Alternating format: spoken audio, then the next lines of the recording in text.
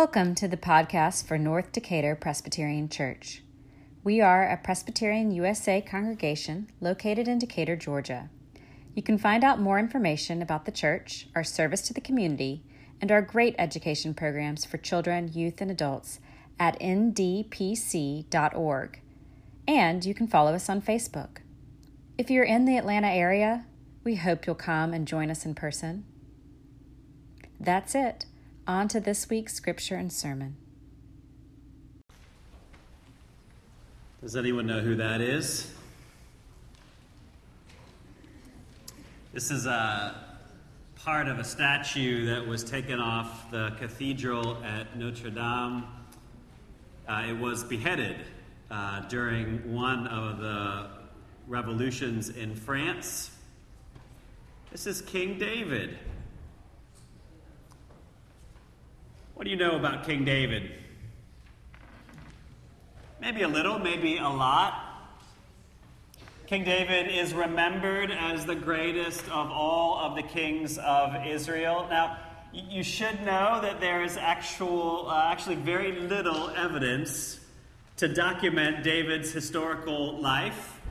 I think, in truth, there's actually one rock with his name on it. Like, that's it that we have to document his supposed greatness. But historical facts have never gotten in the way of good biblical storytelling. So we remember David as the greatest of the kings of Israel, more than any other character in the Bible. When we engage David's story, it gives us a place to reflect on power. What does it mean to have power in this world?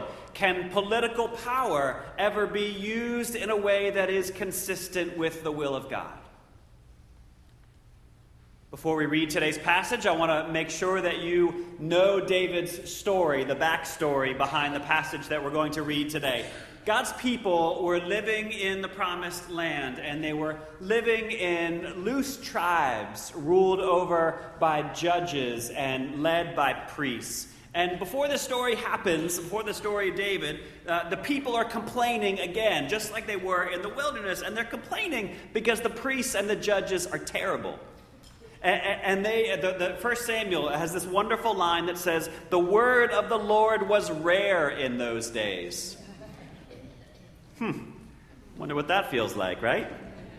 What's worse is that the neighbors of the Israelites, the Philistines, who are much more powerful than they are starting to threaten to come in, and the Israelites wonder if their own survival is at stake. And so they cry out and they say to God, "We want a king.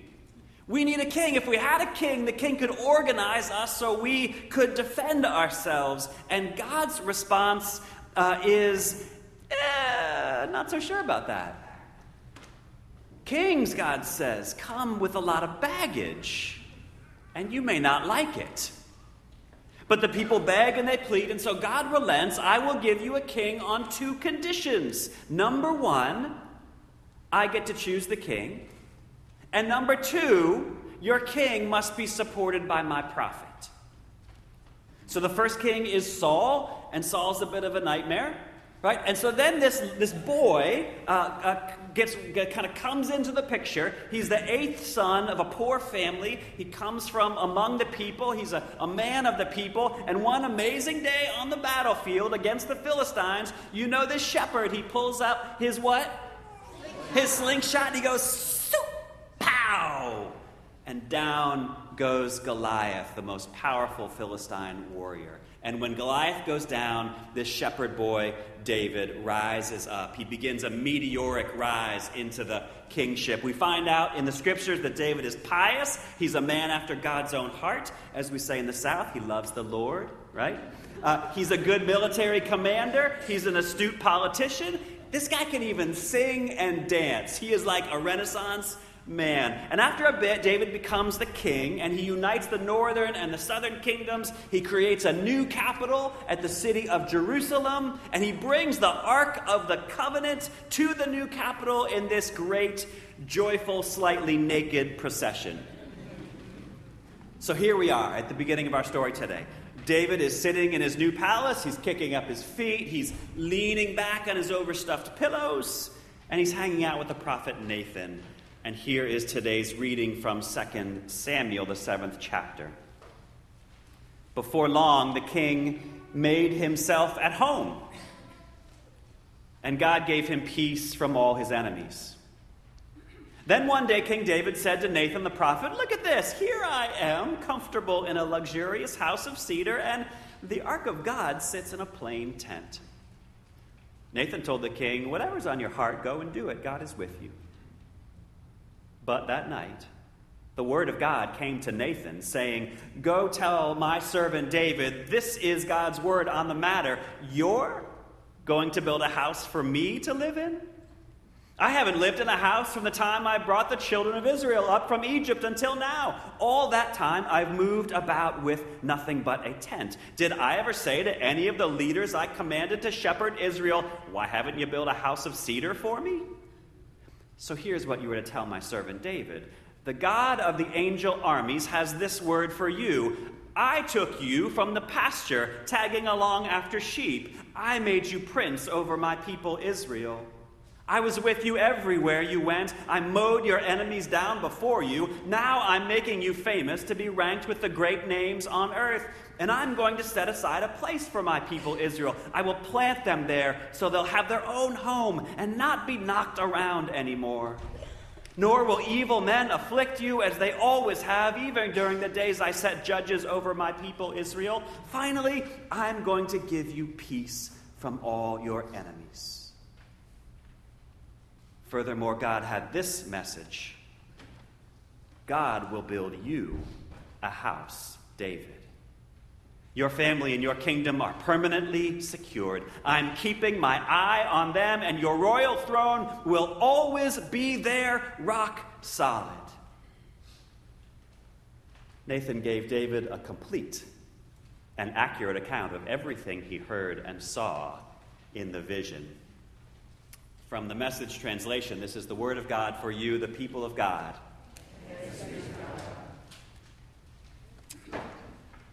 So you heard what happened in the story. There's an artistic rendering of Nathan, the prophet, with David, the king. David looks less than pleased, doesn't he? You heard what happened. David notices that the Ark of the Covenant is still sitting in the tent while he's sitting in a mansion. He says, "I should build a house too. I should build God a house." So enter Nathan, who's basically inventing the job of prophecy as he goes along. And he says, "Hey, good idea, boss." Right? Because up until now, everything that David has done is golden. David's been cozy with God. What could go wrong? And yet, late that night, God speaks to Nathan and says to the prophet, "Tell David that what David wants and what I want are not the same thing." God never asked for a house before, and God is not asking David for a house now. But for God, the bigger issue than the question of building a house for the ark is that David seems to have crossed over a line. The line is the line that separates one from being mostly full of God to being mostly full of himself. David is living the good life at this moment, right? He is living high on the hog, as they say. In his ease, he thinks, maybe I can do a favor for God. What God wants from David are not favors, but faithfulness, obedience. So God leaves Nathan to deliver the news to the king. There will be no house. God does not need this gift. Truthfully, it was only last night that I realized it might be a bad move to tell a story about rejecting a large church building pledge on this particular day. But the story is a good one, and the point is a good one. If any of us develops a self-identity in which God's will is subordinated to our will, everything else we do is in vain. God asserts authority over the direction of David's life. God reminds David, I took you out of that pasture. I turned you into a prince. I've been with you every step of the way. I helped you defeat your enemies. I will make your name great. I will keep you safe. I will give you rest. And then finally, the big promise, the covenant. David, your house, your kingdom are assured forever. Now, for David, this is great news. If you are a king, it is good to have God on your side. But I would also guess that for many of you, this passage makes you squirm just a little bit. Here, God is aligning God's self with a particular political power. What a can of worms that is, isn't it? This passage opens the door wide to all kinds of grotesque political ideologies, to propaganda, to monopolies of wealth and power that are wielded in the name of God. It is impossible, I think, not to draw a dotted line from this moment in Scripture where God endorses David's rule to our present day, when some among us think our president is put there by God and that even what he does wrong is somehow right. And before we get to those questions, let's talk for a second about God. Here, God has gone and done it yet again. Just as with Abraham and Sarah, these two deeply flawed people who laughed at God in the face of God's covenant, and yet in whom God establishes a covenant through them with all people. And just as with the complaining folk in the desert, to whom God gave the gift of the law, even when they responded by dancing circles around the golden cow, now, again, through David, this deeply flawed ruler, God establishes a covenant. God is saying, yet again, that my will is to be embodied in real people. In real, complex, difficult, contingent human situations. Our God is nothing if not consistent in making promises to people who frankly don't deserve them. In the case of David, God is saying that the beautiful order that I gave to the world when I gave it the gift of creation, that order requires that there be some kind of authority, some kind of leadership, some kind of legitimate power to receive this gift and translate it into the ordering of human life, into government and economics and culture. Reluctantly, God gives us leaders. God's reluctance is spot on, isn't it? Every leader from David to Donald, tends to think that the order of the world is up to them. They forget, or they become deluded by their own self-importance, and they can't recognize anymore that they are but a conduit for God's gracious gifts. It happens time and again in the biblical story and in our own lives. Rulers who are put in place to be agents of God's shalom become the source of our chaos. In every generation, the forces of law and order can and must be judged by whether they uphold God's vision for our common life. Does the leader honor the gift of creation? Does the leader promote shalom, peace, and justice among the people? These may sound like abstract questions, but they are not. The scriptures are abundantly clear what this looks like in practice. Open today Psalm 72, and you will read, "Give the king your justice, O God, and your righteousness to the king's son. May the king judge your people with righteousness and your poor with justice. May the mountains yield prosperity for the people and the hills in righteousness. May the king defend the cause of the poor of the people, give deliverance to the needy, and crush their oppressors. That's not ambiguous. We can and we must hold every leader to this standard. Their power is not theirs. It is given to them by God, and God gives it to them for one reason alone, that they use that power to protect the poor and the vulnerable. That is God's path to shalom, the only path, and any other so-called order is chaos and death masquerading as order. Yes, you may take that standard to the voting booth with you. God knows that everyone called into power is seduced by it. So God ensures that every leader must be accompanied by a prophet, maybe more than one.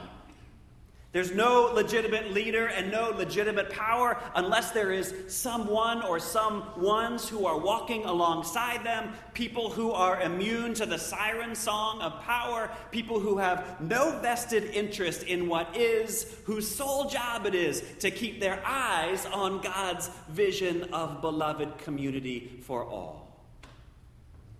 Because it's the prophet who can see God and hear God. The prophet is the one who can say whether the leader's decisions create justice for the poor, and when they do not, the prophet speaks truth to power. Poor Nathan, right? I mean, more than once, God tells Nathan to come to the king and show him his glaring faults. As other leaders will ascend to the throne of David, God will continue to lift up prophets who will shadow those rulers and see what they cannot see, and they will call them back to the way of God when they stray, and they always stray. All next month in November, as a congregation, we will dive into the story of God's prophets, into the lives of Elijah and Jeremiah and Isaiah. But this tradition of prophecy, though it is rooted in the past, is not restrained in the past. God continues to raise up prophets who call the powerful of our world to account. I bet you could name 3 or 4 or 5 or 10 this morning. How about William Barber and Liz Theo-Harris, who are leading the Poor People's Campaign in our nation right now? How about Greta Thunberg and Bill McKibben and any number of climate activists who are talking about the world as it is and the world as it must become? Or Tarana Burke and Jodi Kantor and Megan Twohey, who have lifted the Me Too movement to a central place in our culture. All of them prophets. God's prophets still walk among us, and they are in our own congregation. It is our role to amplify their voices if the leaders are not listening to them. Now, believe me, I know it is very easy to get cynical very fast about the role of religion in politics. There is no doubt that our religion has harmed and corrupted our politics. And yet our tradition also does not allow us to opt out of politics, or to suggest that religion and politics are separate spheres that can be kept clean from one another.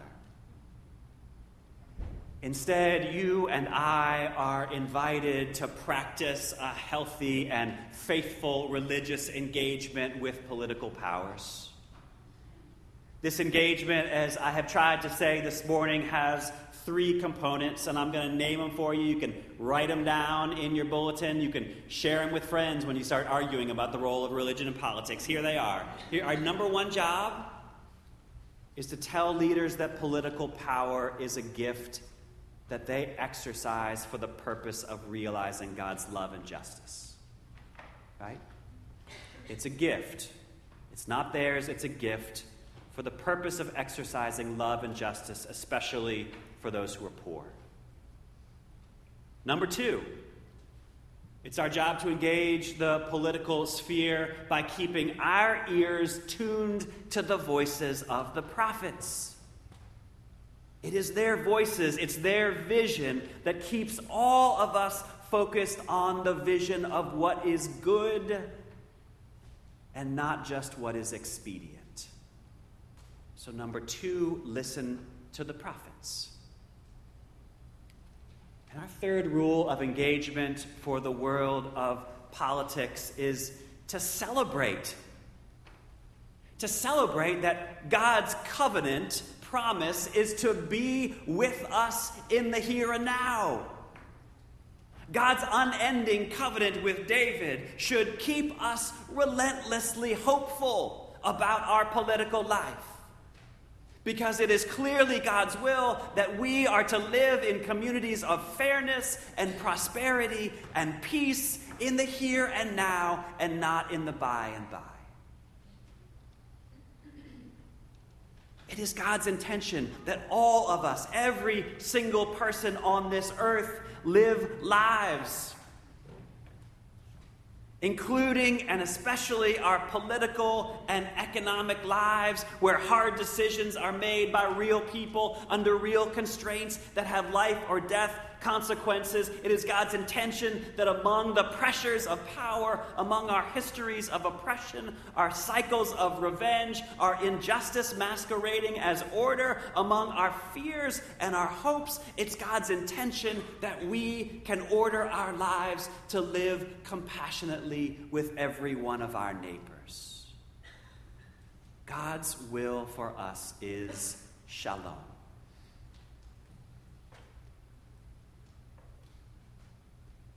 In our tradition, this shows up as a relentless hope. A hope that God will raise up leaders who will bring that shalom into our actual lives. This relentless hope has long lived in our tradition, and it was that relentless hope that was on the hearts and minds of those who met Jesus.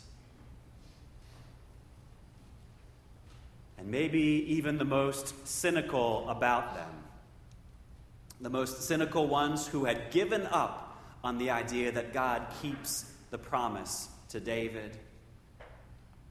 Perhaps even they saw in Jesus a way of being in the world, a way of holding power and giving power and sharing power that was so beautiful and so full of God's love that they said, this is the one whom God has sent to sit on the throne of David.